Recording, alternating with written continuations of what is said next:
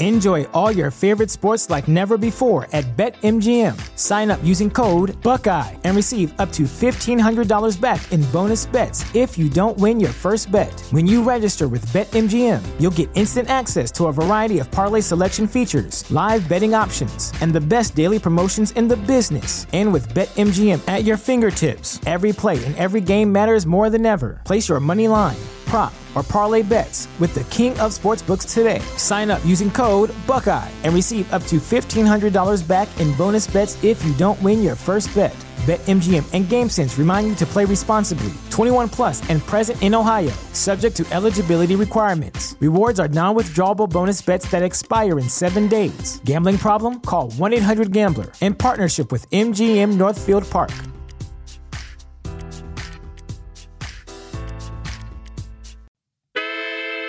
You are now listening to the hottest true crime podcast in the streets.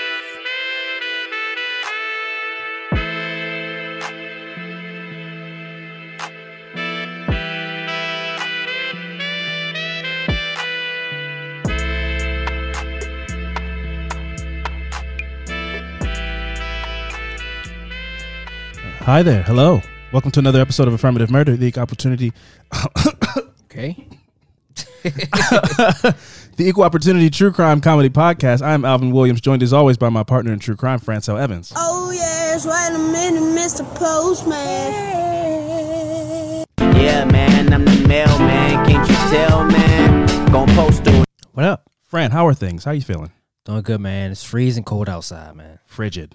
Yes. It's different out there. Yeah. It's like a tundra. And me and Steph went out and was down in the city. You see the homeless people down there, man. It's like, Oh, yeah. No, it's real. these are rough times. And then It's real. Squeegee Boys are still out. They were still out, man. Yeah, man. The dollar never sleeps. I get feel it. Me?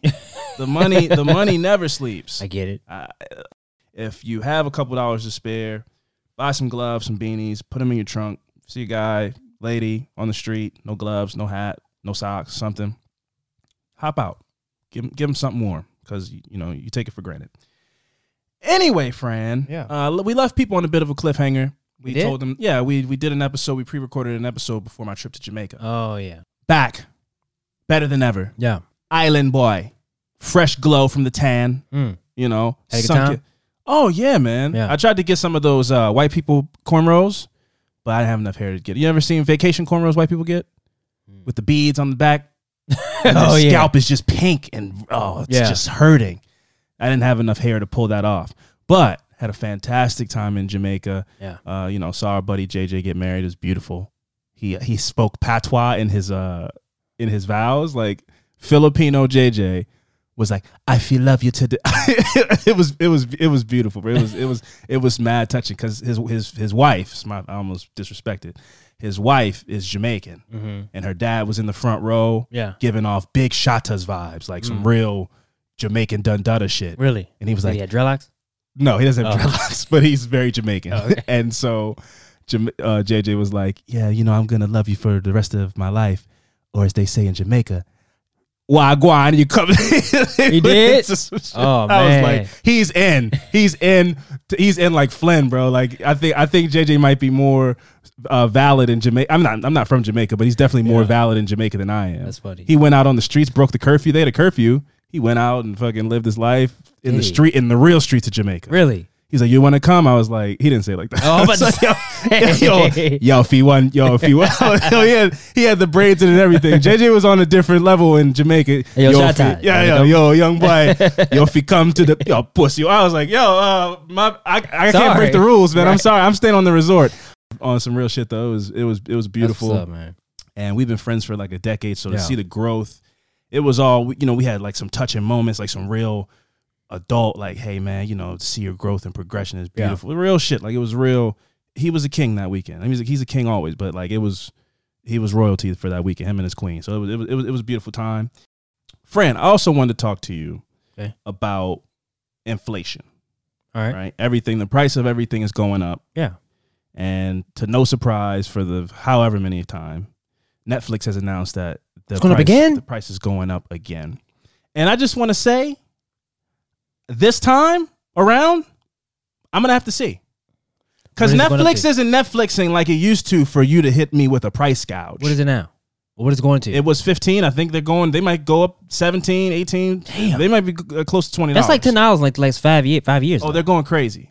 And my thing is, they're not putting out content that's dope enough. They got too many competitors now, man. Yeah, well, that's what it is. Yeah. But they're not HBO Max. No. HBO Max has been hitting me with heat. I haven't been on Netflix. Yeah. No, Netflix is My kids use is a role player at this point. Yeah. Netflix is full of a bunch of shit. It's all mediocre shit. It's all B movies, and it's like, that was all right. Yeah. Even the show that you came in when you came in and I was watching it, Yeah. it's like, it's all right. That's their new show. Whatever the thing with the black dude with the videotapes, I'm like, this is cool. Like I like it, but it's not WandaVision. You know, it's not The Mandalorian. Disney Plus has Star Wars. Yeah, Mandalorian's my shit. HBO Max, Euphoria just came back out. And HBO Max has a bunch of other. HBO is HBO. So, and then all the other ones like Peacock, that's $6 still. I'm sure it'll go up, but they're still reasonable. Yeah. So for Netflix to be, Stranger Things hasn't come back out yet. They don't have anything that's juggernauting where I'm like, no, I Where's need you? You came and went, and you know I love you. Yeah. You know how I That's feel. my shit. Victoria Pedretti, man, God, I hope that it didn't end how I don't want to spoil, but I hope she's okay. Wait, it is another season though, right? Oh, there's definitely gonna be another Okay, season. better. But even you is not. It's great. Let me calm down. Yeah. When you is out, I'm on Netflix. So you is one of those, but they don't have that many of those for a price gouge. Yeah, man. Netflix was my shit when I was like binging Prison Break, when I was binging Dexter. Yeah, but you've done it. I've done that, and what was the show with the girl that was committing suicide? What was that? 13 Reasons Why. 13 You watched Reasons that show? Why. I watched. Yeah. Oh, okay. I watched that show, and that was it. There's nothing else on there I really need to see. Yeah. I have been going off on I'm on this stand up kick right now. Oh, they got. So That's the home of that. I have been watching it. They're the home of I that. have been watching it. There's nobody. Sebastian Maniscalco? Yeah. Had me crying. I was dying. What do you do? Yeah, I was crying. Who the fuck are you? What are you doing? Yeah, He's he's hilarious. Funny. He's a funny guy. That's a funny guy. But yeah, I don't. Yeah, I'm gonna have to think about it. Yeah. I'm gonna have to look at the bank account when it hits. Well, and you go, have like everything, so Yeah, but I don't like them. Don't switch the game up on me like this so late, in the situation. Especially, and also, I listen. It's COVID. People struggling out here. Don't try to hit us for another $3. It's hard times out here, and you're not putting out heat enough to justify. Listen, they doing too many specials. That's the problem. yeah, they got to pay all these comedians. Man. It's crazy. Don't put that on us. Listen, Euphoria just came out. If HBO Max was like, hey, I know you're paying $13 or whatever, it's gonna be $16. Then I gotta go. Oh damn! Well, I do want to watch Euphoria, so go ahead and take the $3. Netflix doesn't have anything. I haven't even started the fucking what's The Witcher. I haven't started the next season of The Witcher. I don't really care. That's their big thing right now. So they don't have anything to justify you hitting our pockets for extra money. So I got to think about it. Netflix, just respectfully, I got to let y'all know, man. I just got Discovery Plus. It's like, that's $7. That's it. A bunch of shit on there. Documentaries and all types of stuff on there. Great. Sharks You and got dolphins everything. and whales. What don't you have? That's a good question. You got If all of I don't have it, I don't know what it is. If I know it, I have it. You it. got it. Yeah. If I know it, I have it. Crazy. I got Luminary. I got all the fucking Luminary. podcasts. Yeah, I got our podcast apps that you pay extra for. I got so much fucking stupid shit. Why? I don't even listen to or watch any of the stuff. I just have it, man. I don't know. You just. I still have Shudder. It's like a horror subscription. You still pay for it? Well, we had a free trial because they did a sponsorship, and I got a login. But I don't think it was a lifetime one. I might be dissing them, and I think I might still have I might have been a lifetime login. Right, it might hook you up. Yeah, no, it might have been a lifetime. Shout out to Shudder, man. They great horror original content on there. Shudder's If you're great. charging me, Yeah, if you're charging me, that's a whole different conversation. But I think I still have to log in. But my point is, I have all of the. If I know it exists, then I have it. So, but Netflix is, this is the second time we've had this talk in like a year. I feel this is happening too frequently, and I think they're trying to take advantage of it because the people are still in the house, and now Omicron is kind of putting people back on the brink of, going back in the house, and so they're like, okay, well, let's go ahead and gouge them out a little bit before they have to be here and watching TV again, which I hope doesn't happen. I doubt you everybody to be cancel it, though. safe, but you know, huh? I doubt you cancel it though. Everybody to be safe, but you know, huh? I doubt you cancel it though. Yeah, I'm just venting. At the end of the day, I'm like, oh man, some other show came out, a Korean drama. I'm like, oh, well, I guess I'll stick around. I guess I just talk shit. But anyway, friend, to touch on a little thing you talked about earlier when you were out in the streets and you saw some homeless out in the street. I wanted to talk about a story that I'm not trying to scold anybody, but this happens a lot, and I just feel like I want to put out a bit of a PSA. So there's a guy named Johnny Walker from Houston, Texas. He was a homeless individual, unhoused. I don't know the proper term, but he was a guy, struggling. And there was a police chase that happened. This police deputy was chasing after somebody, got in an accident, and Johnny Walker, this homeless man, pulled the deputy out of the car. And now he's being praised and heralded as he should be. But what happens a lot in our society is a homeless person or a person struggling with addiction or any of these things, they have to prove their value to society before we open the gates to them and make them feel like a human again. It happened with the, what's up, baby? Take me out to dinner. Yeah. Hey, guys, he has an apartment now. Yeah. His life has really turned around from that video. The guy with the golden voice, one of the most famous examples, the guy that looks like Sammy Davis Jr. and he's like WJX5, but he's he was just a homeless dude the day before, and then he does something and society goes, oh wow, you're not just like a bum, you matter.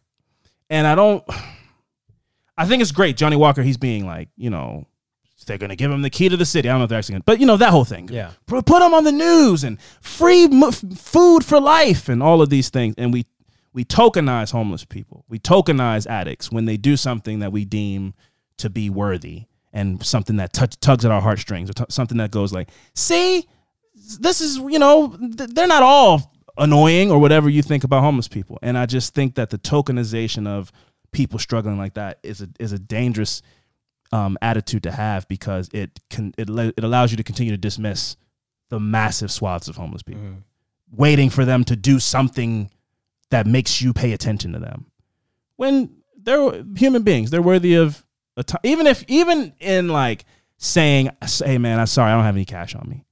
Even that is a dignified response, as opposed to being like, oh my God, covering the side of your face as they walk by your car, like, oh my God, pull up some. It's treating them like pariahs, and so I think it's great that Johnny Walker helped out that police deputy, but when you put him on a pedestal the way that you do, it reinforces that you got to let them prove that they're worthy of help, and then help the ones that are worthy of help, because some of them aren't worthy of help, and I don't like that attitude. So shout out to Johnny Walker in Houston, Texas, but let's treat all people going through a hard time with dignity and respect. That's my only point that I'm trying to make. I guess only because people look at them that way is because like they're, they look dirty. It's hard to look that reality in the face. Yeah, but how is a homeless person supposed to look if they don't have a home? Absolutely. That's absolutely crazy. Absolutely. So it's like, I get it. It's just like if you have do something good, like you said, or if you have some type of hidden talent, it's like, oh, we should help this. We should help you. Yeah. Out of like the hundreds of thousands of people that are homeless across the country. I do get it though. I feel like around this time where it's freezing cold outside, I can't even imagine. It's tough, bro. What they have to deal with, man. That's crazy. And I remember reading an article a few years back about it being cold like this, and then they sleep on heated grates, and then they get burned from the grates. Yeah. It's like, damn. It's like you can't. And I spoke about this when I took some like clothes and stuff to some homeless shelters, but I spoke about it on the podcast where I go like, finding a middle ground of comfort is such a we take it for granted. Like if I'm sleeping in the middle of the night and maybe I should have had 2 blankets on me, but I only put one blanket on me. The thought of me like when I get groggy and it's dark and I'm trying to keep my eyes closed and I just go grab the second blanket and throw it over me and then I go right back to sleep because now I've upped my level of comfort. Yeah. As opposed to being on the street and you're going to bed with some tattered blanket that has holes in it, and that's the best it's gonna get. Yeah. There's no thermostat. You go, oh, swoof, it's cold in here. Let me crank this up to right where I want it to be. Yeah. That perfect bowl of porridge, that we take that for granted in society a lot as people who can get that perfect bowl of porridge.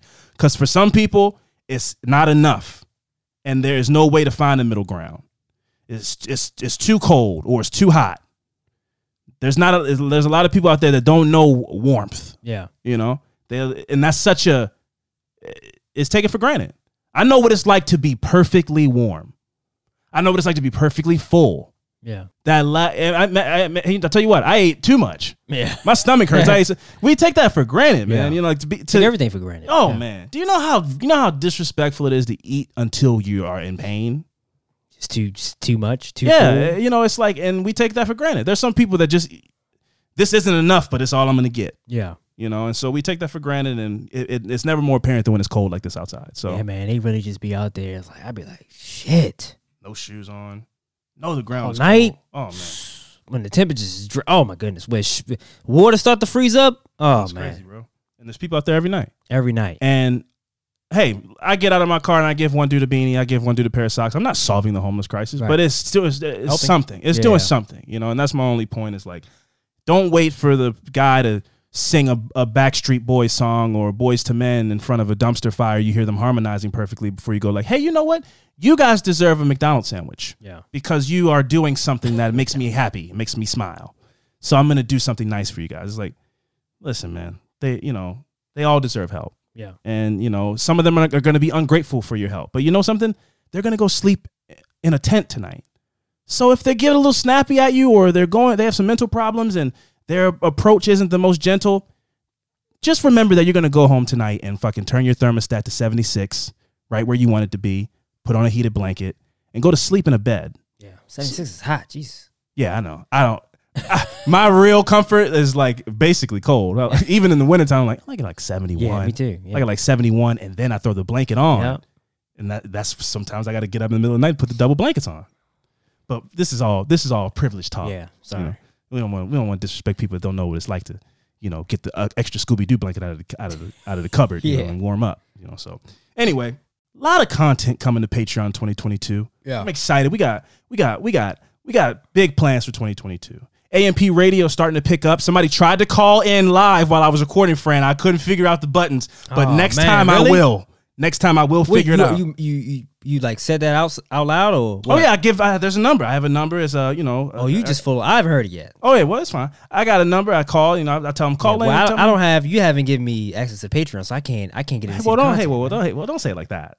Well, don't say it like that. I don't have the info. Okay, Every time when I get in, I'll be like, hey man, I need you got to send me the confirmation code. Babe, I can't get in, man. Listen, babe. I'm moving and grooving, babe. Okay, everything I'm doing, you gotta get me in, man. I know, that's on me. But don't we don't have to tell them that. Oh, sorry. That's behind the scenes stuff. Yeah, hey guys, I'm not freezing you. I'm getting pushed out of Patreon content, guys. I'm not freezing you out of Patreon. Yeah, man. I want this AMP radio, man. Hey, I appreciate the support, man. You know, I'll get you. I'll write down a sheet of paper like a Wi-Fi password. I'm gonna call in. Yeah, hey man. Yeah, thanks, man. I appreciate the support. But you know, we got conspiracy. People are enjoying that. More of those coming. I plan on a lot of shit, man. I got big plans for 2022. Crime Con's coming up. Yeah, man. We'll get some content out of Crime Con. Yeah. Know you're excited about Crime Con. What? Can't Give me wait. a blast, man. I'm excited about 2022. A lot of things to look forward to, and a lot of the things will be coming exclusively, if not just out of the gate, to Patreon. So thank you guys for the support. And let's go ahead and kick things off. All right, Patreon. We're going to go ahead and start at the most recent name I can think of. We're going to start with Judith P. Shout out to Judith P. Thank you for joining the Patreon. Hope you're enjoying the content over there. Words. We don't have enough words to even show our gratitude. Up next, we got Kayla B. One of the most unique ways I've ever seen Kayla spelled. It's K-A-E. Love. Never heard that before, so it's interesting. Sarah C. Shout out to you, Sarah C. I see what you did there. You joined the Patreon and you made a smart move. Up next, we got Tay L. Tay L, never taking L's when you join the Patreon. Up next, we got Megan. That's it. That's all she needs. It's like J-Lo. Up next, we got Maggie. Once again, that's all it is. It's like Zendaya. Up next, we got Colin W. Now, friend, there was a gentleman named Colin who inspired me in middle school to start my candy hawking operation in high school. I learned from him very early on. He was a very forward-thinking business mind, selling candy to the youth.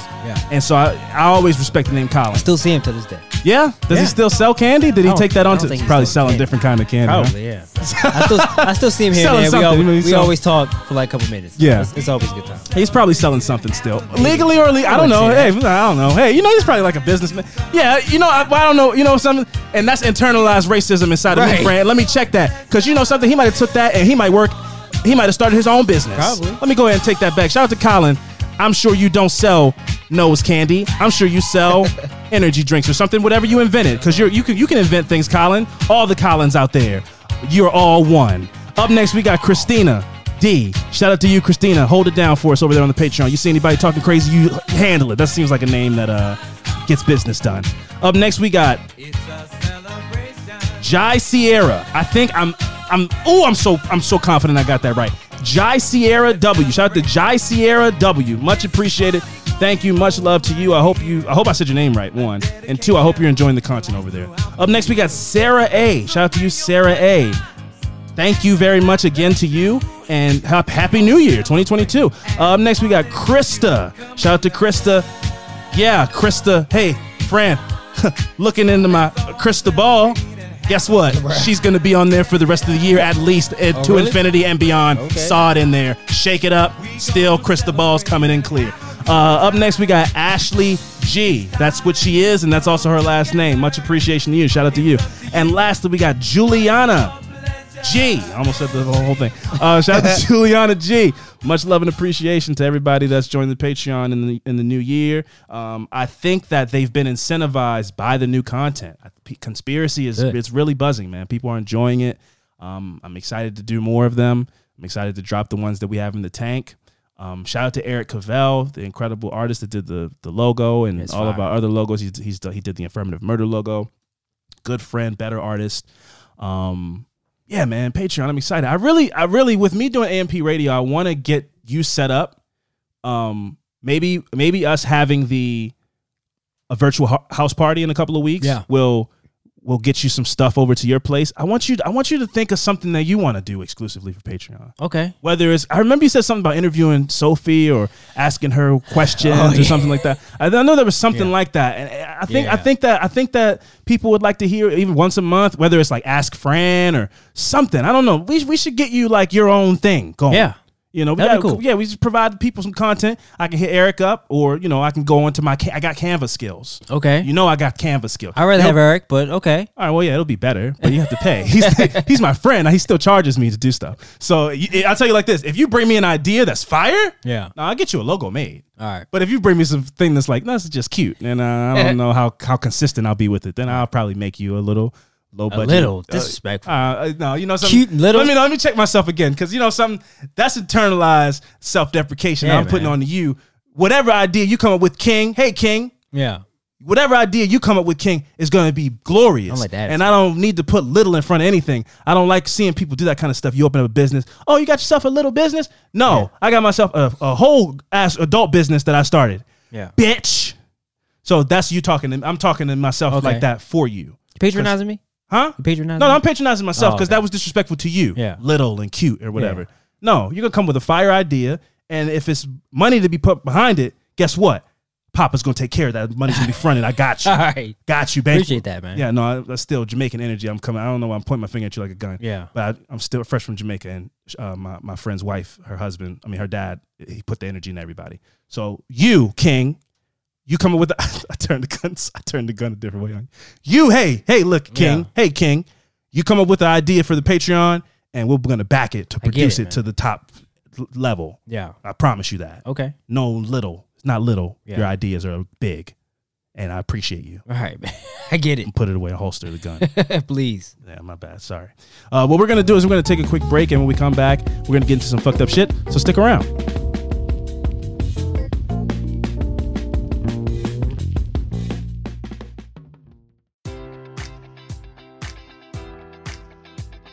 Enjoy all your favorite sports like never before at BetMGM. Sign up using code Buckeye and receive up to $1,500 back in bonus bets if you don't win your first bet. When you register with BetMGM, you'll get instant access to a variety of parlay selection features, live betting options, and the best daily promotions in the business. And with BetMGM at your fingertips, every play and every game matters more than ever. Place your money line, prop, or parlay bets with the king of sportsbooks today. Sign up using code Buckeye and receive up to $1,500 back in bonus bets if you don't win your first bet. BetMGM and GameSense remind you to play responsibly. 21 plus and present in Ohio, subject to eligibility requirements. Rewards are non-withdrawable bonus bets that expire in 7 days. Gambling problem? Call 1-800-GAMBLER. In partnership with MGM Northfield Park.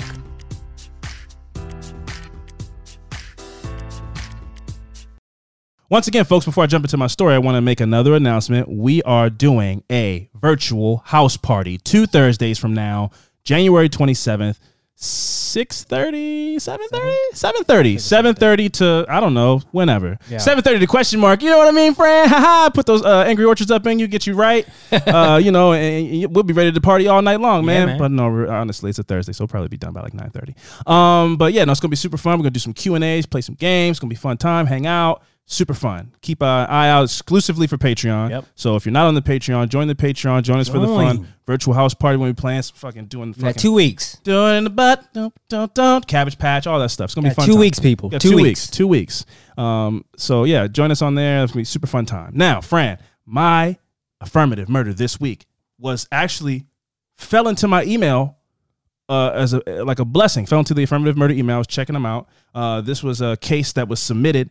The research was all done by a professional website that they, these two people that I'm about to shout out, they have, and it's an awesome website, and they, cover cases and break cases and talk about cases that are underreported. Their names are Megan and Anthony Smith. Their website is called Mayhem in the Desert, and so mayheminthedesert.com. Like I said, they're spreading awareness on a lot of underreported cases, and I thank them for bringing awareness to their of this story to me. Mm-hmm. All of the research that I have was hand delivered to me from them. I took their story and all the information that I got was from their reporting. So I want to shout them out and go check out their website. Again, Megan and Anthony over at Mayhem in the Desert. Shout out to you guys. Thank you for bringing this case to my attention. And here we go. So Yolanda Brown was an ambitious young woman, originally born in Louisiana, who spent most of her life in Las Vegas.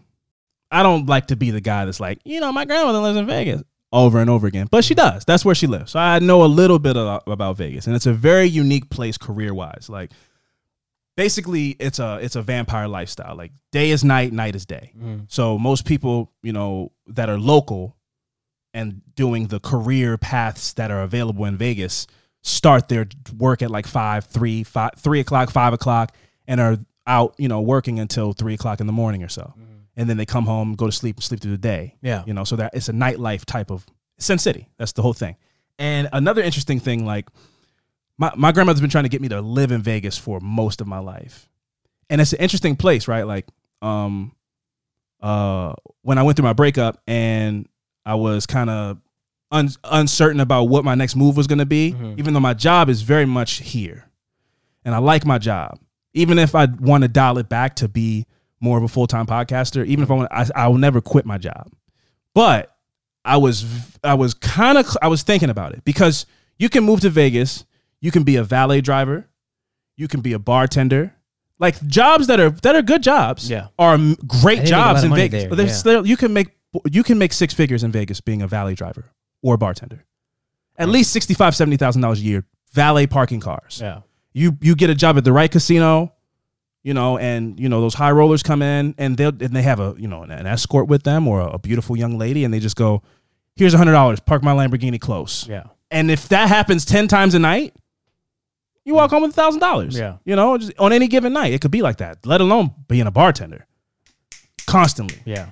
So it's an interesting life, but a lot of people end up falling into casino life, which is what Yolanda ended up doing for her job. Mm. Yolanda ended up working as a pit bookkeeper at the Las Vegas Hilton. In 1991, Yolanda gave birth to her first child, Jonathan Jr. She soon found herself involved in court actions that would last over the next few years, trying to enforce a child support obligation against Jonathan's father. So, just to paint the picture, Yolanda's doing great. She's got herself a good job, stable, she's driving, she has her own car, she's 24, she's like in her 20s, early 20s. But she had a kid with a guy that she didn't end up dating, and she's going through that whole thing. So that's the first hiccup in her situation. But besides that, she is a she's doing her thing. She's on her girl boss shit.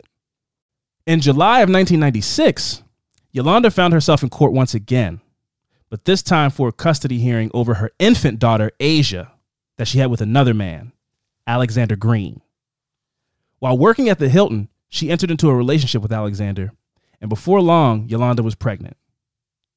Alexander had allowed his mother in California to retain custody of their infant daughter, prompting Yolanda to retain an attorney to bring a custody case to Alexander. Alexander's attorney argued that the couple had agreed to grant the parental grandmother custody of Asia, while Yolanda's counsel informed the court that no such agreement ever existed. And that's his mom. That's his mom. Yeah. And it's a he said, she said thing, because they could have discussed it, but there's no paperwork. Right. That's the thing that's sticky about those, like, I don't even know, custody court, parental court, whatever. If you don't have it in writing, anybody could be lying. Yeah. She said I could take her longer, and all the person could go, no, I didn't. Yeah. You don't have, what proof do you have? A word? Did you record it? Nothing. This is the 90s. There's, you had some big ass camcorder.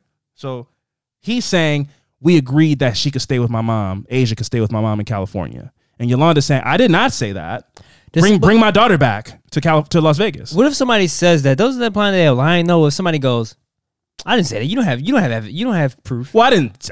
I'm just saying not. Yeah, sure. Yeah, but if somebody's first response instead of going, that's a lie, is like, do you have proof? Yeah. I would find that to be suspicious. That's not a response to. Right. But you said that I could do this. Did you film it? Yeah. It's like, no, I didn't. I didn't film it. Well, then, hey, I didn't say it then. But that's not what I'm saying happened in this case here. So, like I said, Yolanda's saying I did not say you could give my daughter to your mother in California, and I want her back.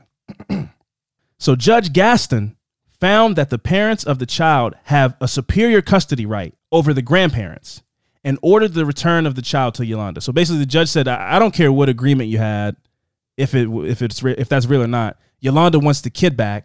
She's the mom, and so your grandmother doesn't matter. Her rights are below the mom's rights. So if the mom wants the kid back, you got to bring the kid back. Yeah. The judge also ordered Alexander to pay $406 per month in child support and granted him visitation rights with Asia every other weekend once she was returned to Nevada. Another hearing was held pertaining to the case in August of that year. The judge was unable to conceal his frustration when he learned that Asia had not been returned to her mother. The judge began grilling Alexander as to why he had not followed the court's orders. Alexander offered up a carefree response, telling the judge that I have no control over my mother, which, been there. I get the, I'm a kid. Mm-hmm. My mom is my mom. I can't tell my mom what to do. Yeah. You can't tell it to a judge. Mm-hmm. Like, you can't say, hey, judge, I know you gave me a lawful order, but mom's going to do what mom's going to do. You know what I'm saying? It's 1996. You know what I'm saying? That's fat. That's fat. That's not fat. My mom does what she does. Nah, I mean, that's right. That's 90s. I don't know. It's been a while since the 90s, huh? I don't think but it's something to 90s slang. Yeah. Mom's gonna do what mom's gonna do. Zoom, zoom, zoom in the boom, boom. And then then his gonna be cut. His hair is like sloped to the side, and he's got an 8-ball jacket on in court. So he said all that to the judge. Judge, I have no control over my mother. The judge was ready to enter another order. The judge hit his ass. What the fuck are you talking about? The judge is about to punch him in his face. Listen, he's banging the guy. Stop running manning in my court now. You stop running manning in my court right now, and you take this seriously. Yeah. So the judge was ready to put in another order for of what happens next, and this time he informed Alexander that he had until the following Saturday to bring Asia back from California and turn over custody to Yolanda at a downtown police station. The judge informed Alexander that if he did not follow through with this, he would be incarcerated at the Clark County Detention Center until custody was given back to Yolanda. Yeah. So after he said that, this new piece of information kind of prompted Alexander he adopted a new attitude after he said that. So after the judge was like, I'll send you to jail. Then Alexander, his gun be cut. It like fell off. It disintegrated into a little fade, and he had a tie grew from his neck. And he's like, well, actually, Your Honor, I have been planning on taking a pilgrimage to California to procure my daughter from my maternal figure, and bring her back to Las Vegas post haste.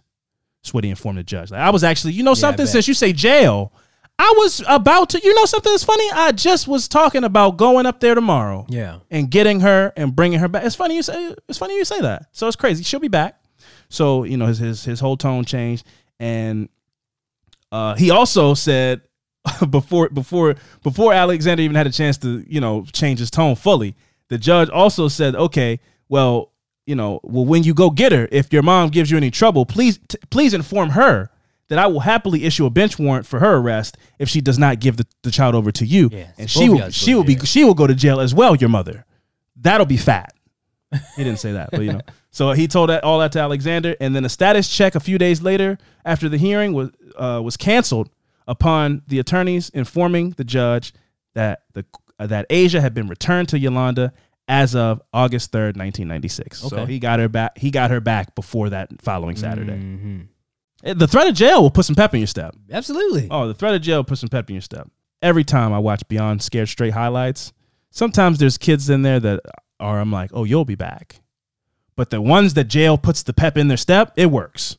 Yeah. The ones that really, no, I don't want to, don't leave me here. Those kids, that makes it my favorite. But then some of the kids are like, no, I am from Hoover Street. I am I will fight you. Yeah. You're grown ass. I will fight you. Those kids, I'm like, oh yeah, no, they'll be back. Yeah. This isn't going to work at all. You're not going to scare them straight. It's too late. You should have got him at 8. Now he's 15. Yeah. He's too hard. He's too hardened now. It's going to take a lot more than a weekend of people putting Kool-Aid on their lips and making it like it's lipstick. This kid needs a lot more therapy than that. Yeah. But the kids that it works on, it's glorious television. So yeah, the threat of jail still works. So 2 months later, in October of 1996, Yolanda went to work at the Las Vegas Hilton. She worked her shift without incident and left the Hilton property shortly after she got off work at 3 a.m. She never returned home at 3990 Lake Forest Lane. Yolanda's family contacted police to report her as missing at around 9:30 a.m. on October 9th, 1996. So 6 hours later, which is, I'm not making judgments on, sometimes it's be a couple days and stuff, but she lives with her family. Oh, okay. So when they know she gets off at 3, it's now 9:30. She hasn't been home. We don't know of anybody that she's dating or anything. And the baby's home. And the baby's home. Yeah. Also fantastic point, yes. So they immediately filed a missing person. Yeah. Or called I don't know if you can file a missing persons report 6 hours, but they called the police. They got the police involved immediately. Yeah. Unfortunately, later that afternoon, a UPS driver was traveling along Route 159 near the Red Rock Conservation Area, and as he approached mile marker 15, he spotted what appeared to be someone lying in the dirt not far from the road. The driver pulled his truck to the shoulder of Route 159 to check on the person lying in the desert. Upon approaching the motionless figure, the driver realized that he had discovered the body of a young woman. He returned to Las Vegas and contacted the authorities. It was not long before police identified the body as Yolanda Brown.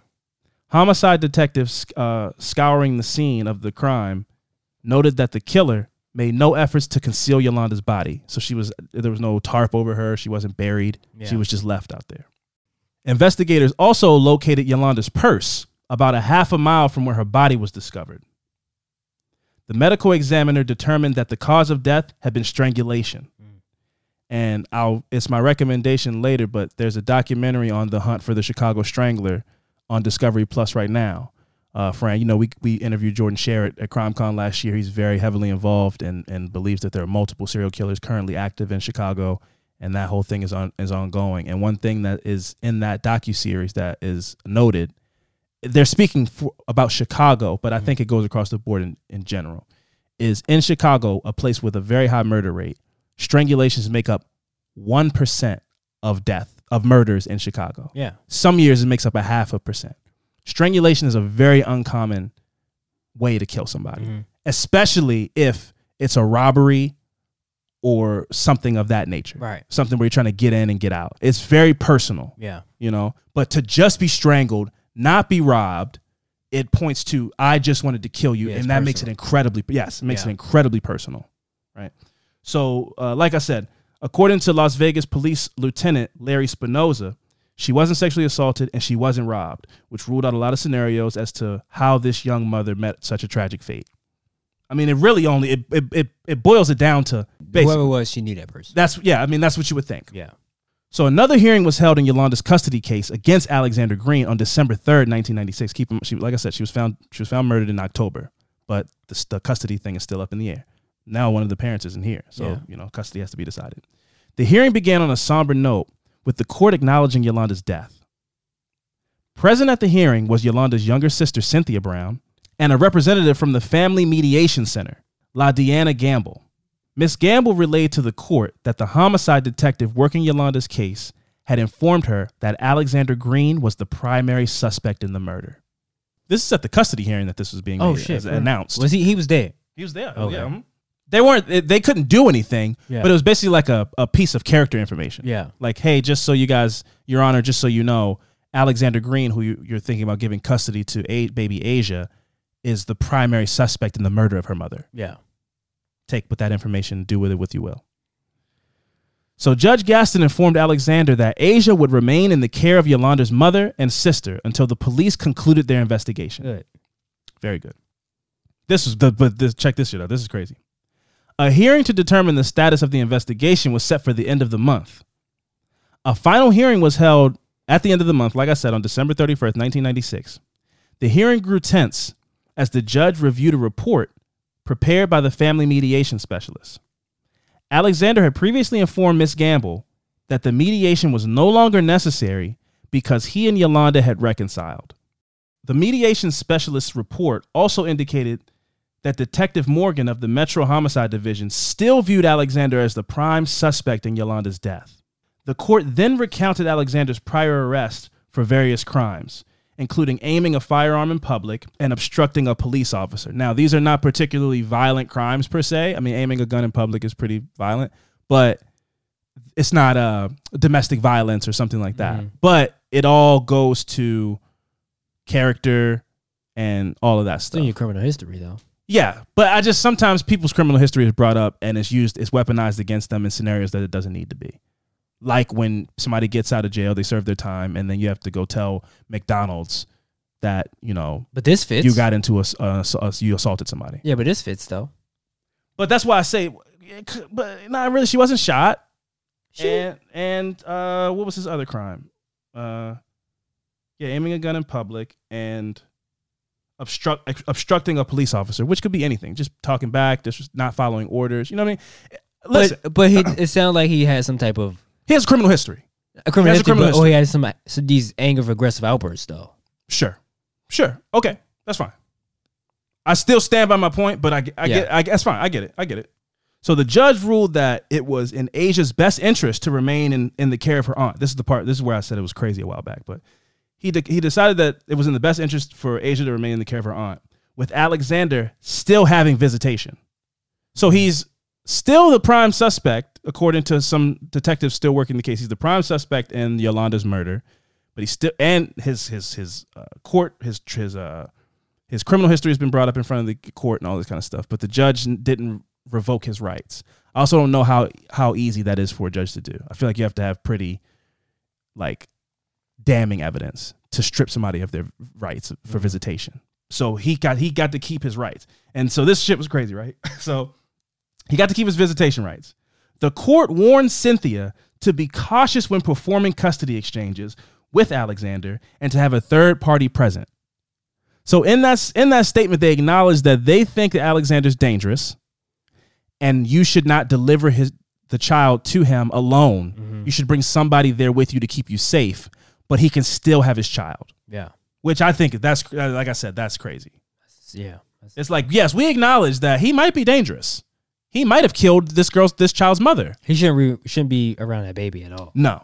So they gave him limited visitation, but they still gave him visitation, and they told him that when you bring the child to him, have somebody there, have some eyes there and stuff for safety. To just drop her off or to watch? To drop her off. It should be a third have person somebody there, watching. not for the baby, have somebody there for you as the person that's dropping her off to make sure he doesn't attack you. But I mean, it should be somebody else there to it should be supervised visits. Yeah. With exactly. Somebody from CPS or something. Yeah. Oh, fuck. Damn, I heard that. Oh, it's nothing funny about it. Oh, it's nothing funny about it. That one. Oh, my pinky's numb. Oh. Okay, no, we're good. Let's finish this. Oh. Good? Yeah, no, I'm good. So, oh, it's getting more numb. Oh, it's like it's gone. It's like my pinky's gone. No arrests were ever made in Yolanda Brown's murder. But over a decade after her body was found in the desert near Red Rock, Alexander Green drove out to State Route 157 on a night in January 2009. Shortly before midnight, Alexander fired a single gun round from a handgun into his chest. His body was located by police, and his death was ruled a suicide. So, in his chest. He shot himself in his chest. He was the prime suspect, but he was never arrested. So that might not mean anything. And his death could be completely unrelated to Yolanda Brown. I don't think that it was. Yeah.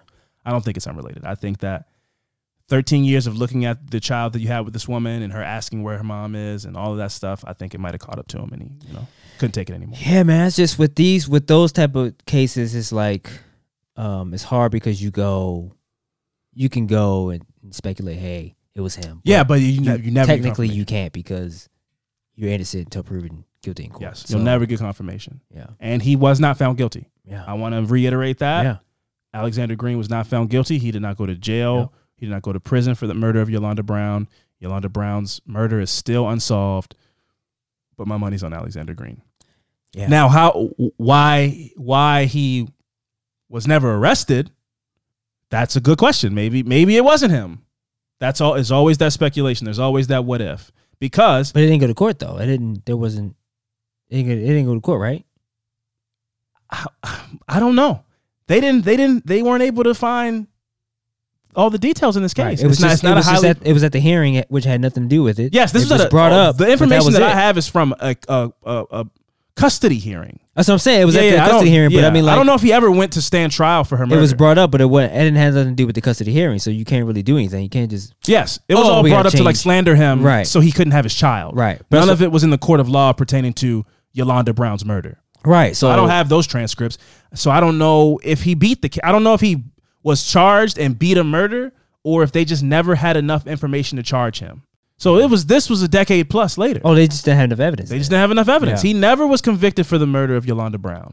Whether that's go that long and then I don't know about that one. That's crazy. Now it's fishy. Yeah, it's okay. I don't know. Not fishy. I'm saying that like I don't know, man. That may not have nothing to do with Yolanda. Possibly. It could have just been his own life stuff. But at the same time, I go, okay, well, baby girl's what, 10? 13, about something like that. But that's when kids get, asking questions. Do I look like my mom? I don't want to speculate the questions that a kid asks about their dead parent. But like, I could see how that could get to you if you did it. But it also could be completely unrelated. He might have been. We'll never know. That's the shitty part. Yolanda's gone. Alexander Green's gone. Basically, we're either this guy committed the perfect murder, or because Yolanda Brown, or more likely, because Yolanda Brown was a black woman, this wasn't a high priority case, and they knew she was murdered, and they just weren't able to connect the dots. Even though Alexander Green was the number one suspect, there wasn't enough evidence there to point the finger at him for a conviction, and so her case remains unsolved to this day. And she worked where? She worked at the Las Vegas Hilton Hotel and Casino. She was a pit book, like a pit book. She kept the books for the pit at the casino. So it could have been, if I'm going wild speculation, could have been some mob stuff. Yeah. I don't know. Vegas is a weird town. And you could get caught up. It's very easy. Man, I wish I could call my grandmother, but I don't think she'll tell those stories. But my point is, let me just say this without implicating my grandmother or anything. It's very easy to be in Vegas and work one of those kind of jobs and get your palms greased, or, skim a little off the top here, play a little game here, that kind of stuff. I believe my grandmother told me she, at very early on in her career as a pit boss, she was a pit boss. Allegedly, somebody told me that somebody that I know who's been on the podcast before did some stuff, and she was banned from working in any pits in Las Vegas. Because she had loose fingers.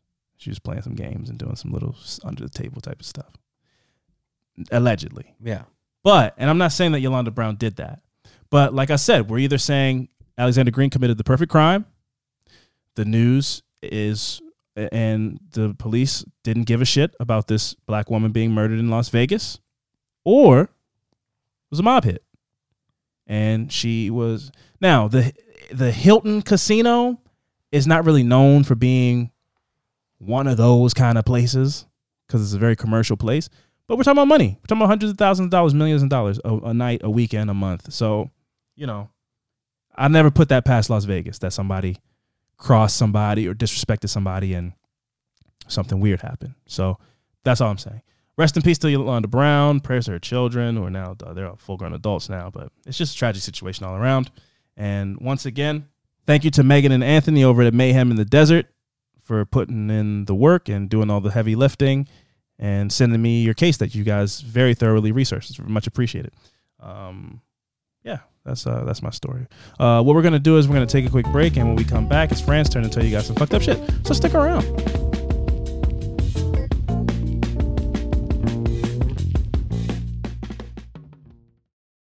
All right, welcome back. My affirmative murder this week is the Hello Kitty murder case. Have you heard of this case before? No, I'm very familiar with Hello Kitty, but I don't know. Yeah, me too. Murder case. Here we go. So in May of 1999, a very distressed teenage girl paid a visit to Hong Kong police station. The girl had just turned 14 years old. She came alone with no guardian and reported to the police that she got haunted or somebody has been following her. So this girl told the police about this one particular spirit that would come, and she described the spirit to be a young woman who looked to be in her 20s with blood smeared all over her. At this point, the police then realized why this teenage girl had come to them. This teenage girl confessed to the police that she had taken part in a long-month torture and murder of a young woman in her 20s. And the spirit was the victim coming back to haunt her until she confessed. Do you think that shit like that is people would really go through shit like? I mean, oh yeah, being haunted by that's Macbeth, man. This tells all this time, man. Do you think? But I mean, I think you have to be a pretty heartless person to be able to kill somebody and just and be cool with it, and that is why. And that is why it is the military spends millions of dollars trying to weed those people out, and they fail at it. These people come home with PTSD. It weighs on every person. You have to be a truly sociopathic person to just feel nothing about murder. What's that? Schizophrenic, right? Is that? No, it's not schizophrenic. It's not? No, that's a different thing, and that gets stigmatized very heavily. No. You have to basically be a sociopath. You have to not care about people. I'm talking about no human emotion. You're faking human emotion. I'm talking about hearing voices and believing people's I mean, that's schizophrenia, yeah. Right. That's what I'm talking about. But what do you mean? What do you mean? That's what I'm saying. Her hearing voices and people's haunting her. Oh, I mean, yeah, I thought you were asking me. I thought you were saying, do you think it's possible that you could hurt somebody and then be haunted by the feelings? No, I'm saying, well, yeah, that too. But I'm saying, is it just a person going through something, or it's you think it's a spirit? No, I mean, I don't believe in that stuff. So what I'm saying is, I believe that you could do spirits. I do or I don't. You don't? I don't. No, I don't. Why not? Because I've never seen one, which is the laziest answer, right? I've never seen one, but I don't like. Huh? Believe in God? I think we don't need this conversation before. We don't need this. We've done this before, and it's a good question. It's a hard question. It's not a good question. It's tough. It's a very tough question. It's a very tough question. It needs an answer. So do you or do you not? No. I'm gonna answer the question. I'm gonna answer the question that you asked originally, and I would say that I think that you take the easy way out, man. Yes, no, I will. I will take the easy way out on this. Do I think God exists? I'll take the easy way out. To answer your question that you asked originally, there was some confusion from me. I think that grief and guilt can weigh so heavy on a person that it can physically manifest. Yeah. I really do believe. I think you can see that person in a crowd, hear things, and the paranoia on top of that, the paranoia of being caught. So guilt, paranoia, the combination of all those things, I think it can physically manifest itself. Yeah. So yes, I could guilt over simple shit. I remember just being at work and lightly toss a package that got Fragile on it, and then I go, let me go check on this. Damn, shake it. Yeah, I should have. I should have done. I should have. Yeah. No, all the time. Or one time, I don't know. I was gonna tell fuck it, man. I'm transparent. One time I was 7. Yeah. My uncle was 9. my old grandmother married a guy that had some daughters. My uncle convinced me to pee in a bottle of lemonade, and then give it to, like, put it around as if they would crack it open and like, this random bottle of gold lemonade. Yeah, right. They never did it, but I felt so bad that I was like, they weren't even looking at it. But I was like, hey, there's pee in there. Like, just so you know, just so you guys know that there's pee in there. And he was so mad, like he thought the prank was gonna go great, and we got beat so bad. It was epic. It was a legendary whooping ever. Yeah, I never peed in a bottle since. Deserve it, man. On trips or anything. It's trauma. I'm like, you got to pull over to a rest stop. I'm not peeing in a bottle. I'm traumatized like that. Now the whooping was epic. Yeah, man, you can't be doing that. You can't be trying to give people gold. Oh, I don't know. Listen, we have watched The Little Rascals, and I thought that's just boy hijinks. Hey, that's piss in the bottle, and he gonna think it's lemonade. They're gonna drink it. It's gonna be gold. hilarious. It's gold. It's gold lemonade. It's gold. It stinks. It's pee. It's pee. Could have apple juice. Oh yeah. No. We put some apple juice in this Nestea bottle. Foamy at the top. This apple juice stinks. Like, oh no, it's artisan. It's artisan apple juice. It's hand squeezed apples. Local. It's locally made apple juice. Oh man, yeah. So this girl went to the police station, said she was haunted by a person she participated in murdering. Mm-hmm. The girl was 13 when she took part in the murder. Young girl. Mm-hmm. And she was not alone. She was part of a group that did this to this woman. However, she was the youngest and the only female. Mm-hmm. All of the others were men above 20 and were part of a Chinese mafia filled with rich and powerful men. So it was the men who did this to this woman, and she just occasionally joined in. The way she got dragged into this situation was because of an older man was her boyfriend. He was 34 years old. Okay. So the victim was a 23-year-old nightclub hostess, Fan Man Yi. Sources say she was a nightclub hostess, and others say that she was a sex worker. At a very young age, Fan Man Yi was abandoned by her parents. So she grew up in an orphanage. When a child reaches the age of 16, he or she is to leave the orphanage because they believe one is supposed to be able to fend for oneself at that age. Okay. Wow. 16? Yeah. Just get out with nothing. Damn. With nothing. Nothing. Just make a life. Here, you can't even get a job yet, I don't think. Right? 16? 16? 15 and a half. It's 15. Oh. It was like I've had 2 jobs in my life, so I'm not the most work experienced person. I don't know. No, you have mad jobs. I did? Yeah. You were working at the old folks home at like 15. Yeah, it wasn't it? Yeah. It was so long ago. I was like, a job? Yeah. Your mom doesn't just give you money? I mean, yeah, but not like money I was making then. And yeah, sure. No, you had more money. You had way more money than me. It was crazy. I was fine having half your money and doing nothing. Yeah, man. I hated it. I didn't like it at all. Like, I remember, I don't know if I told you, I remember like being there. I told you this before. I remember being there. And like when I first started, I was working these. And then the one day I had to work like a Saturday. Mm-hmm. And I saw that schedule. I was like, oh shit, I'm here for 8 hours. I called my dad like, I'm here for 8 hours. You see what this is illegal, right? This is crazy. That's a job. 8 hours. I was 8 hours, bro. It might be illegal for a 15-year-old to work 8 hours. I literally almost cried tears, bro. I was like, I'm about to be stuck here for 8 hours. 8 hours. That's almost 24 hours. Man, I never forget that feeling, bro. Never forget. I was like, this is outrageous. This is a crime. Crazy. Call the police on these people. 15. I want to be stuck nowhere for 8 hours working. Yeah, until you got that check for $216. And I was in lunch, splurging, getting all the snacks. Getting all the snacks. Fan Man Yi found herself doing illegal sex work, taking drugs, and committing petty crimes to survive. At 16. At 16 years old. I mean, what do you expect? You gotta get it however you can, I guess. So Fan Man Yi had a son, and sources say it was from her husband, while others say it was from one of her clients. Mm. In 1997, when Fan Man Yi was 21 years old, she began working in a brothel rather than on the street. She was still a sex worker, but now it was more regulated and safer. Due to Fan Man Yi's job, she came in contact with many dangerous characters, and most of her clients were members of the Chinese mafia group.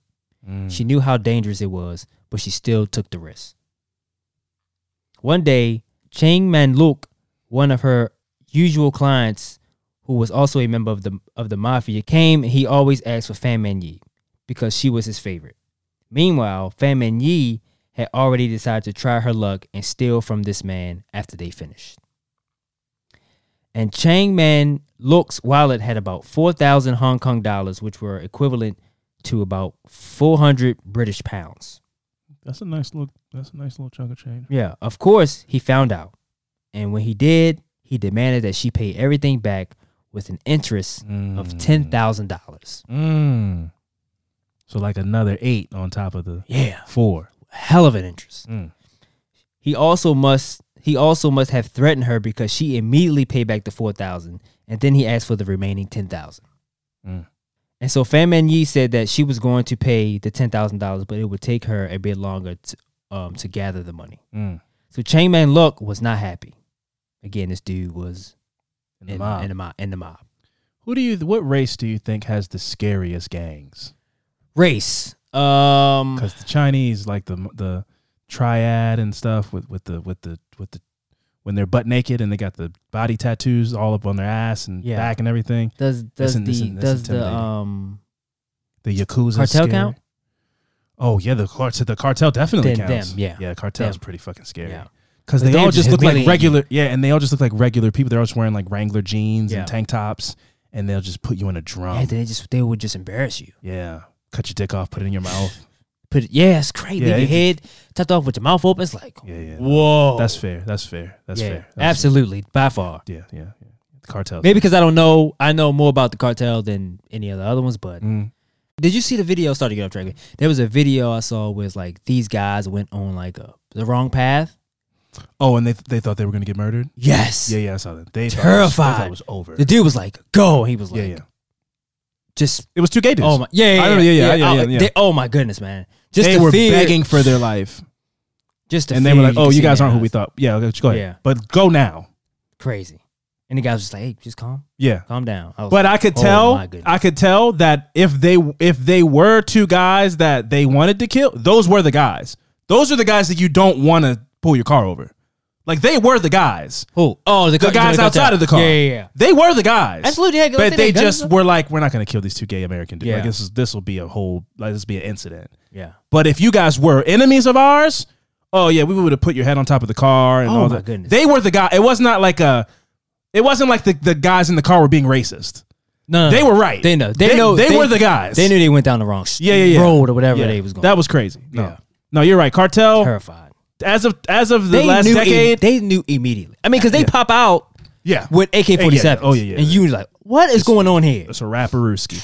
Yeah, as of the last decade, I'd say cartel, terrifying. They was terrified, man. They was like, oh, this is it. Number 1 terrifying gang association, crew, whatever, cartel. And so Fan Man Yi said that she was going to pay back the 10,000, but it would take her a little longer. So Chang Man Luk was not happy, and he believed if he gave her more time, she might try to escape. So with the help of 2 of his friends, 27-year-old Leong Xing Cho and 21-year-old Ling Hua Lun, they searched for Fan Man Yi, and it was in March 1999 that the men found Fan Man Yi on the road. She had gone back to street business because she was too scared to go back to the brothel. Yeah. And she has to make money. It's like, I owe you money. I have to do what I know to pay you back, and I can't do it at my safe place. Right. She has to make money. And so these men grabbed Fan Man Yi and drove her to the property belonging to the mafia group. They put her in an old, rundown, unfurnished, dark apartment. Chang Man Luk planned that he would make Fan Man Yi pay off her debt by giving service to people. Oh. He said a brothel was just Fan Man Yi so she could earn money to pay her debt. Oh. Now you're doing this. This is just entertainment at this point. You're not, this had nothing to do with her paying you back. Yeah. Bring all your friends over and all that. Right. Yeah, that's fucked.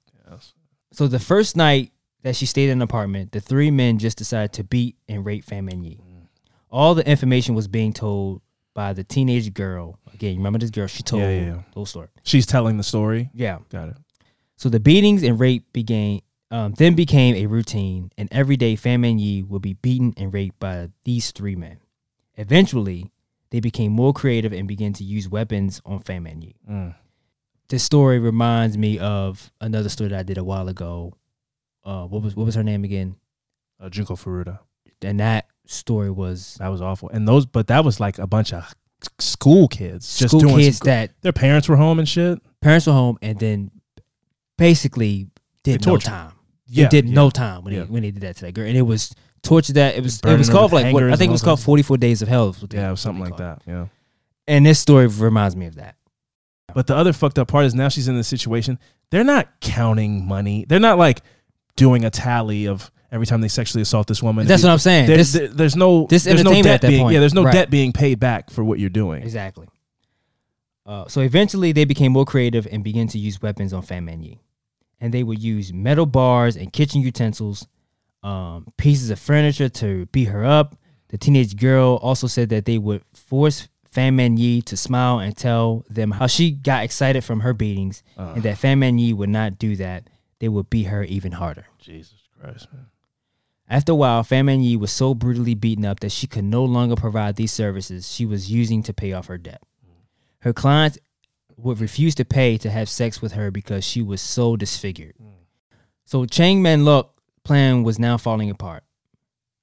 But he did not care because now he was using her as his punching bag. And when they were not doing anything to Fan Man Yi, they would all hang out in a separate room playing video games as if they were not a dying woman in the next room. So they was just, like we was just talking about guilt and shit like that. They was just they like, didn't have any of that. absolutely not. Yeah.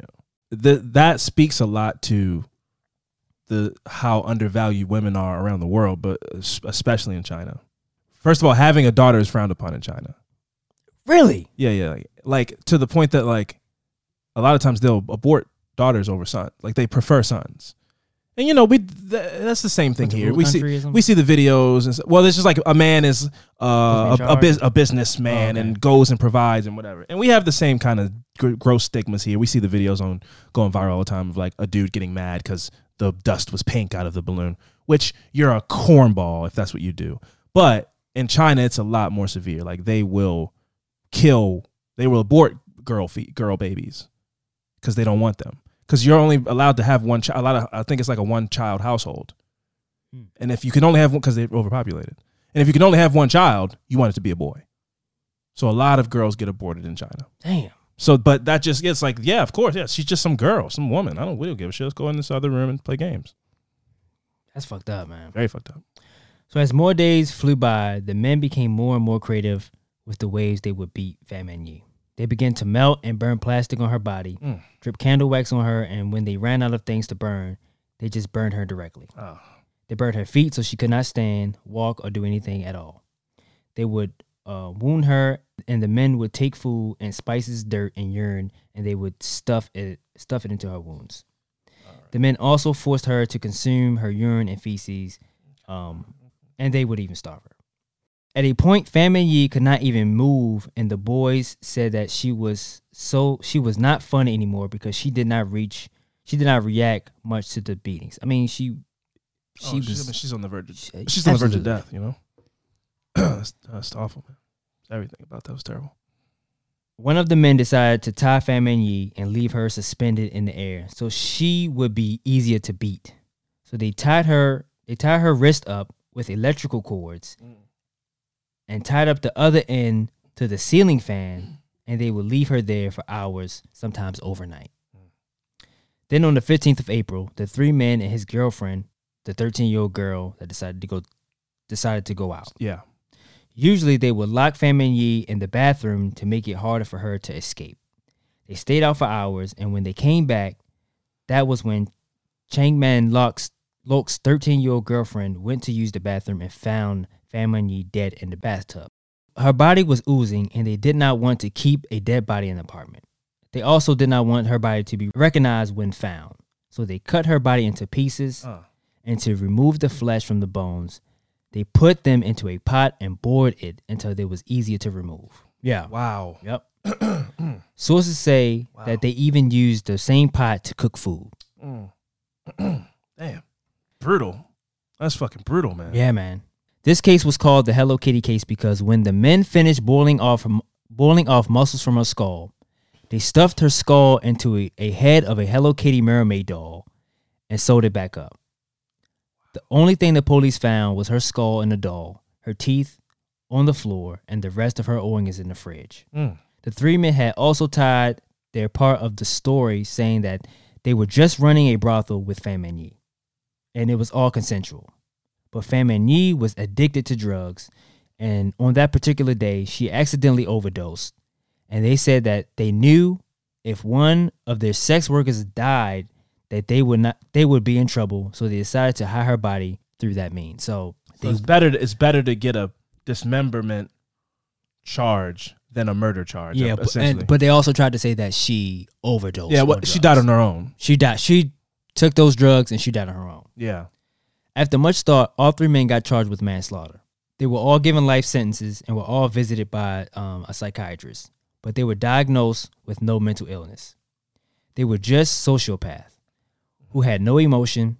Although the teenage girl was part of this crime, she was let free because she had brought so much evidence for the investigation. Yeah. So it sounded like she just, I wouldn't say. She was there. She was doing just, what an adult, I mean, she was 13. Yeah. Also, she found the girl in the bathroom. But like, I wouldn't be surprised if they like made her throw shit at her or something like that, you know? Yeah, true. But she's 13 and being sexually assaulted by a full grown man. Yeah. So she's not culpable in any of the stuff that he's making her do. Yep. Due to the accounts that this teenage girl gave about Pham Minh Nhi's coming to haunt her, people believed that her spirit was easy to communicate. So the apartment building where Pham Minh Nhi got killed became a meeting place for people who believed they could contact her spirit. At first, it was innocent, but it became toxic when people began to do questionable things there. Sick, gross people doing weird shit. So in 2012, it was demolished, and in 2016, on the same plot of land where the building once was, a new hotel, or a hotel is built now on that same land. Irrelevant hotel, right? Like it's not like a ghost themed. I don't think so. I think it's just a regular hotel. So that was the Hello Kitty murder case. That was I'd have to put a trigger warning or something. Yeah, definitely. That's not as gruesome as the Junko Furuta case, which I'm bringing up because it's pretty fucking. Yeah. But I mean, like, it is a lot of similarities in it as far as the abuse, the wax. There was wax and cuts the and severity of it. It's just the graphic nature of it. It was all. It's all terrible. The Grudge is based off of that sentiment that the 13-year-old girl saw a ghost from something that she was involved in or whatever. Like that's the whole premise of those movies, those Grudge movies. You remember those movies? It's like something so tragic happened here that the energy it won't leave, and it's like angry. It's a bunch of anger and hate and all this stuff, and it's manifested into like a ghost of some kind. So I don't know. That's why I said when you say spirits and when you get into spirituality, it's easier for me to go like, I don't really believe in that kind of stuff. But I won't go to a place where I know horrible things happen. Like I don't really have a desire to go to Auschwitz and like walk around and feel the weight of all of that death. And you know what I mean? Like I feel like it's like it's tangible in the like it can like I feel like it can stick to you. Yeah. You know, so I don't know. Spirit, I don't know, that's a weird word, but I don't want to go anywhere where there was a lot of pain and anguish and fear. I feel like that stuff stays in the walls. You're just walking through it. That's how I feel when I ride past cemeteries. No. What's that place in Pennsylvania? Gettysburg. Yeah. That's how I feel when I go past there. That's a light. I mean, that was a war. Yeah. You know, not a particularly like torturous place. I mean, that was like a battlefield. Yeah. So let alone you go to like an old mental health facility, or I do want to go in, but I don't at all. You and me both. Or like an old prison. Yeah. You know, like an old abandoned prison or something like that. No, I just told you why I would never want to do those things, man. Let's go check it out. Man, God bless me. You go do your thing. We can do it together. No. And pee on the road. I can't pee in a bottle. If you find something other than a bottle. What are you talking about? I thought you said pee on the road. I said A&P on the road. Oh, no. Fucking guy. Oh, yeah, my bad. Yeah, hey, man, let's go ahead and get into the good vibes. Let's go ahead and get to the good vibes. Good vibration.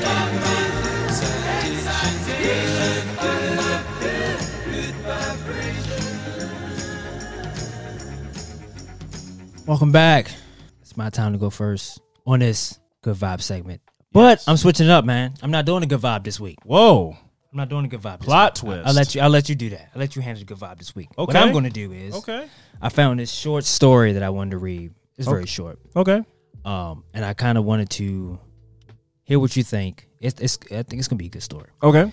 I came across it looking for my story from Affirmative Murder, and I was like, "Oh, this is too short for me to do as a story." So I was like, "I was really doing good vibes." Sure. Here we go. And just let me know if you heard of it before I get to the end. If Okay. I'm in the middle, you like, "Oh, I heard this before." Just let me know. Okay. So on March 23rd, 1994, a medical examiner viewed the body of Ronald Opus and concluded that he died from a gunshot wound to the head caused by a shotgun. Oh, wow, Jesus. Investigation to that point had revealed that the descendant had jumped from the top of a 10-story building with the intent to commit suicide. You with me? The same guy? Yeah. So he was shot and he jumped from a roof? They said that he died from a gunshot, but the investigation said that no, he jumped from a 10-story building. So the initial thought was he was shot, Then investigation determined he jumped from a roof. Building. Yes. Okay. He left a note indicating the reason why he jumped from the building. Uh-huh. As he passed the 9th floor on the way down, his life was interrupted by a shotgun blast through a window, killing him instantly. You with me? I think so. Sounds like a DC movie or something. Batman. Neither the shooter nor the descendant was aware that a safety net had been erected at the 8th floor level to protect some window washers, and that the descendant will most likely not even been able to complete his intent to commit suicide because of this. Right? Okay. Ordinarily, a person who sets out to commit suicide and ultimately succeeds, even if the mechanism might not be what they intended, it is defined as having committed suicide. Okay. That he was shot on the way to certain death 9 stories below probably would not change his mode of death from the suicide to homicide. Yeah, like he wouldn't have survived Exactly. if he wasn't shot. But the fact that his suicide intent not even being achieved under any circumstances caused a medical examiner to feel that he had homicide on his hands. That he had a homicide on his hands. Interesting. Further investigation led to the discovery that the room on the 9th floor, hence the shotgun blast, emanated, was occupied by an elderly man and his wife. He was threatening her with a shotgun because of an interspousal spat and became so upset that he could not hold the shotgun straight. Uh-huh. Therefore, when he pulled the trigger, he completely missed his wife and the pellets went through the window, striking the descendant. Wow. When one intends to kill subject A but kills subject B in an attempt, one is guilty of murder of subject B. The old man was confronted with this conclusion, but both he and his wife were adamant in stating that neither knew that the shotgun was loaded. Come on, lady.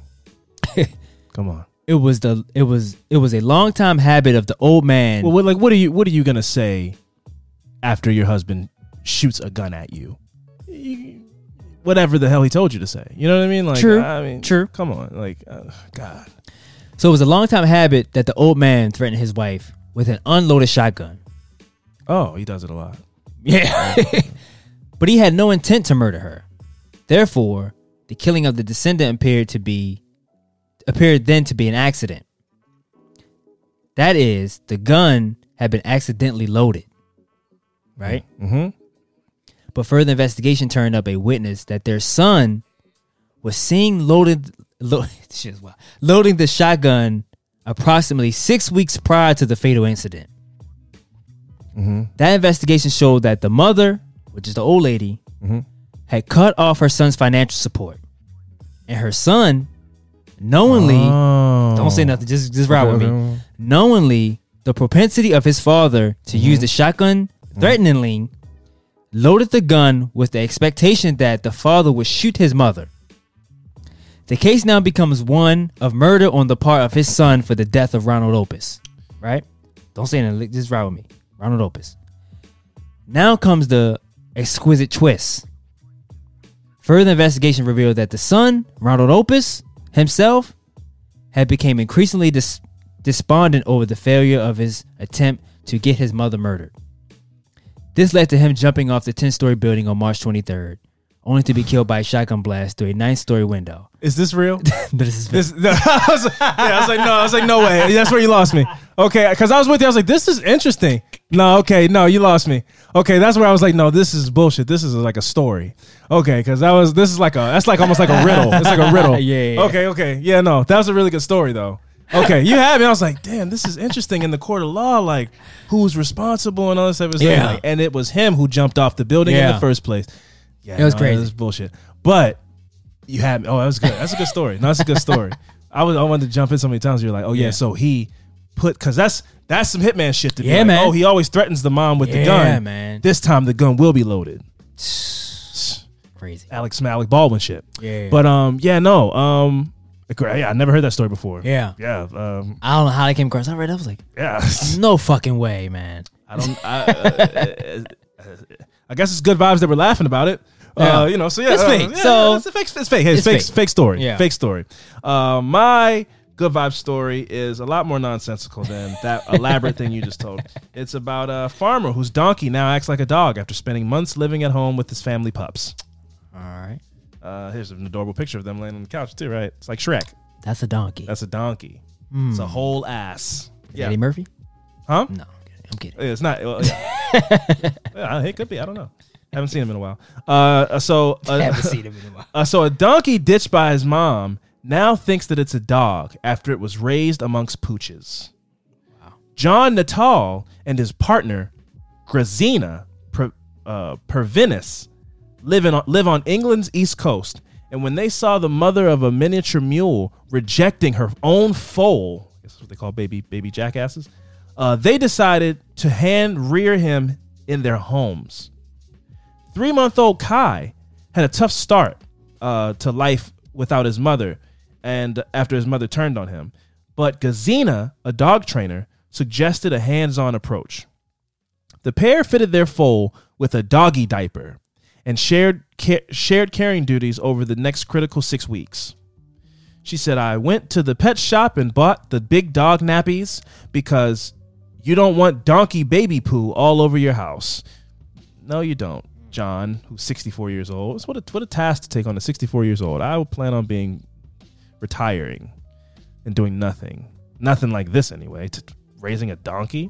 In the first days, 40-year-old, okay, he's got him a little young thing. He's 64, okay. I'm not minding their business. 40-year-old Grazina fed Kai with milk from his estranged mother through a tube to ensure the youngster got the right nutrients. So I guess the mom was still around the property. She kept him on that for 2 or 3 weeks. She was feeding him every hour at a time. She was like a zombie. And yeah, he's got a big diaper on. Wow, this is white people shit, man. This is interesting. White people do some interesting shit. Soon, Kai became a people diaper? No, it's a dog diaper apparently, but it's A for a dog big ass diaper? dog like Beethoven or something. It was good movies. Remember those movies? Yeah, I remember that movie. Beethoven, man, it's a good movie. Well, Beethoven the Fifth, I think they got up to. They made a bunch of those movies. Yeah, dog probably died. Anyway, soon Kai began playing with their dogs and began exhibiting hound-like behavior. Kai now comes running with the dogs whenever John whistles. Big ass fucking mule running into the room. He even started playing with a ball and everything. And now I can go for a walk down the road and he'll follow me like a dog. This shit is crazy. Okay. Big ass donkey. Or he would come back in the house every evening because he also needed human contact. It was like, he's a dog now. If I get in my van to go out, he'll go out and chase after the van.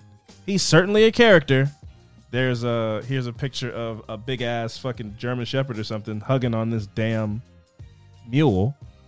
It looks fake. Crazy. It looks fake, but it's real. Man, it's interesting, bro. They got a whole barn animal on the couch wearing a diaper. Yeah, I'm not with none of It's that. crazy, the world. So little Kai moved back into the paddock with the other donkeys 3 weeks ago, it's probably miserable. He's like, man, this is what y'all don't watch TV in here? This is boring. Right. He's grown up, she said. He's got all his teeth and he's eating well. He's going to live, and that's the main thing. My main concern was to keep him alive. Well, you've spoiled him, lady, and I think that that's great, but there's no way he's enjoying being a donkey now. Now he's experienced the life of being a dog. I'll be out in the barn now. Yeah, fucking eating hay. It's not. He used to eat kibbles and bits. Anyway, Fran, yes. my little PSA I wanted to give to people out there before we go. So this episode's coming out on Martin Luther King Day. I want to say to people, before you, especially to our audience, because our audience is very much white people with I think good intentions, right?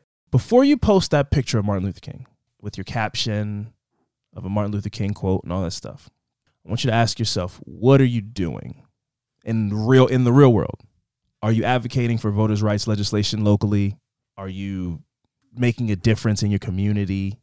Are you doing the things that Martin Luther King preached about? Or are you just posting a picture?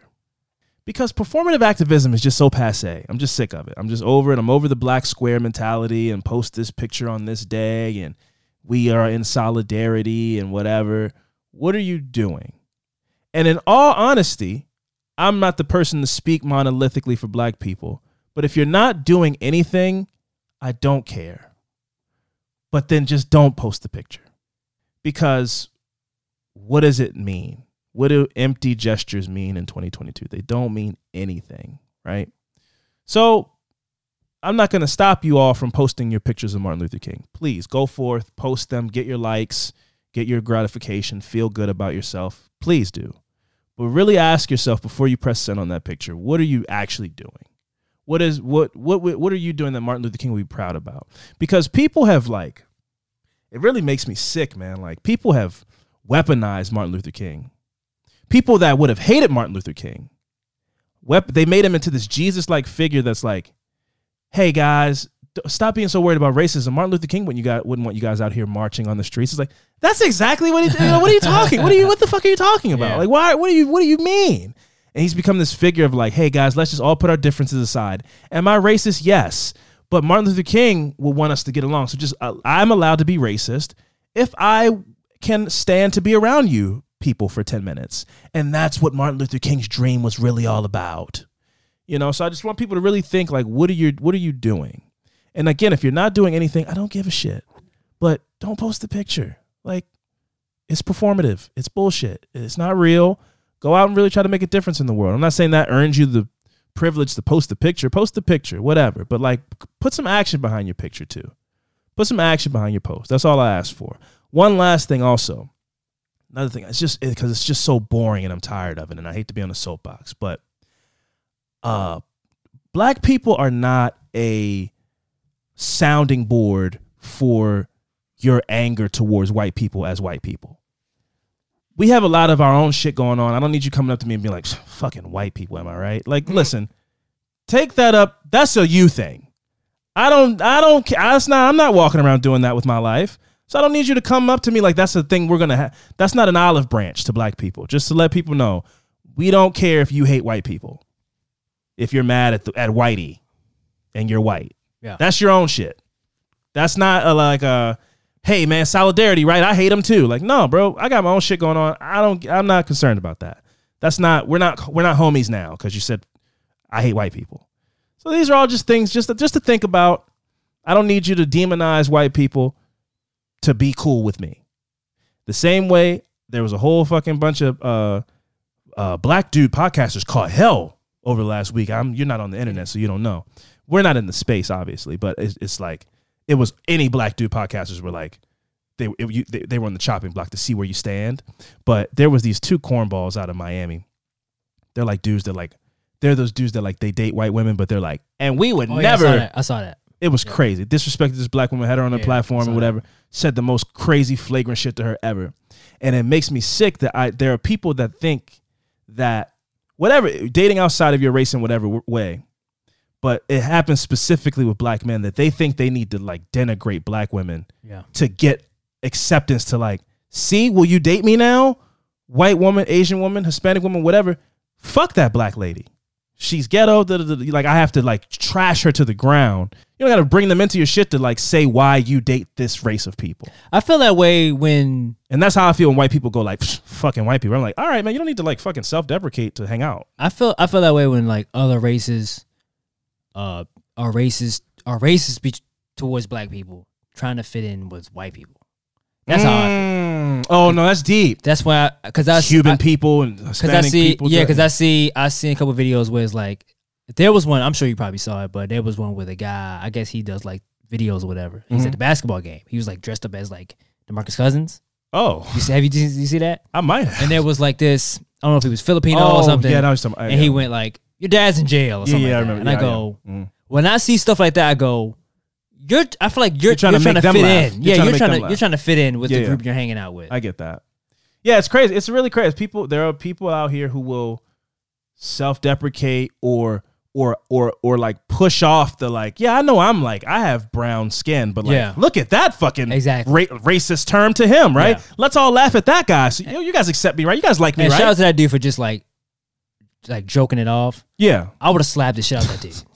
I don't care where I was at. Yeah. Okay. Your dad's in jail. What? Yeah. You don't even know me to say something crazy like that. No, that's you gotta scrap it out. Yeah, I get that. So in summation, folks, Martin Luther King, he had a dream. He wanted people to go out and be unified and do incredible things to change the world together, not by tearing down one group of people together to make yourself feel included. This isn't the dream to like have to hide who you are. I don't think Martin Luther King's dream was assimilation. It wasn't like, oh, you have to act like, you have to denounce who you are and act like us and then make fun of other people who aren't us in order for us to accept you. It's like, no, you get to be you. It's a melting pot. Yeah. It's what America's supposed to be. Everybody gets to be who they are and everybody's accepting of that. And I like to think that day will come someday. We're definitely not there yet. When just last year, they're cutting kids' dreadlocks off to do sporting events and shit like that. People aren't allowed to be their most authentic selves in society. And so we're not there yet. But what's not going to get us there? Posting a picture of Martin Luther King holding up his jail sign. It's just not going to do fuck all. It's going to get you some likes. It's going to feel good. People are going to comment, fists up. Those people's fists will probably be white emojis. And the world will stay the same. So you're supposed to do them in color. You're supposed to start white and then go black. That's true. It'll probably be that. Yeah, the gradient from white to beige to black fists. You'll get a lot of that. And it'll feel good. And your algorithm will praise you. But we'll be right where we were at the end of Monday. So what I say is like put some action behind that post and go out and make a real difference in the world. That's do something. He got y'all day off. Yeah, go do something. Exactly, man. You got a day off. Go do something for Martin Luther King. Yeah, go out there and make a positive change in the world. That's what you need to do. Don't post until you do that. Make a donation to a cause. Do something. And tell your mom I said it. This has been another episode of Affirmative Murder. I've been Alvin Williams, joined as always by my partner in true crime, Francel Evans. And we'll see you guys next week. Peace.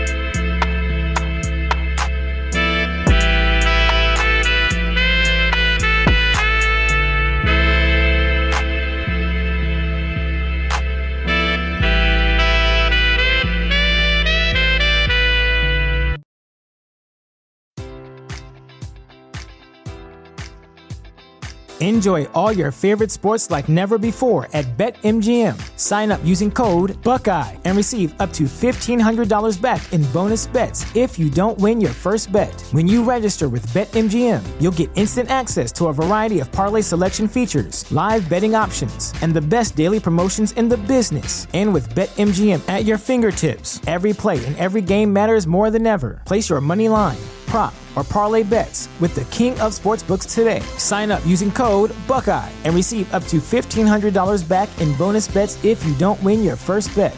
BetMGM and GameSense remind you to play responsibly. 21 plus and present in Ohio, subject to eligibility requirements. Rewards are non-withdrawable bonus bets that expire in 7 days. Gambling problem? Call 1-800-GAMBLER. In partnership with MGM Northfield Park.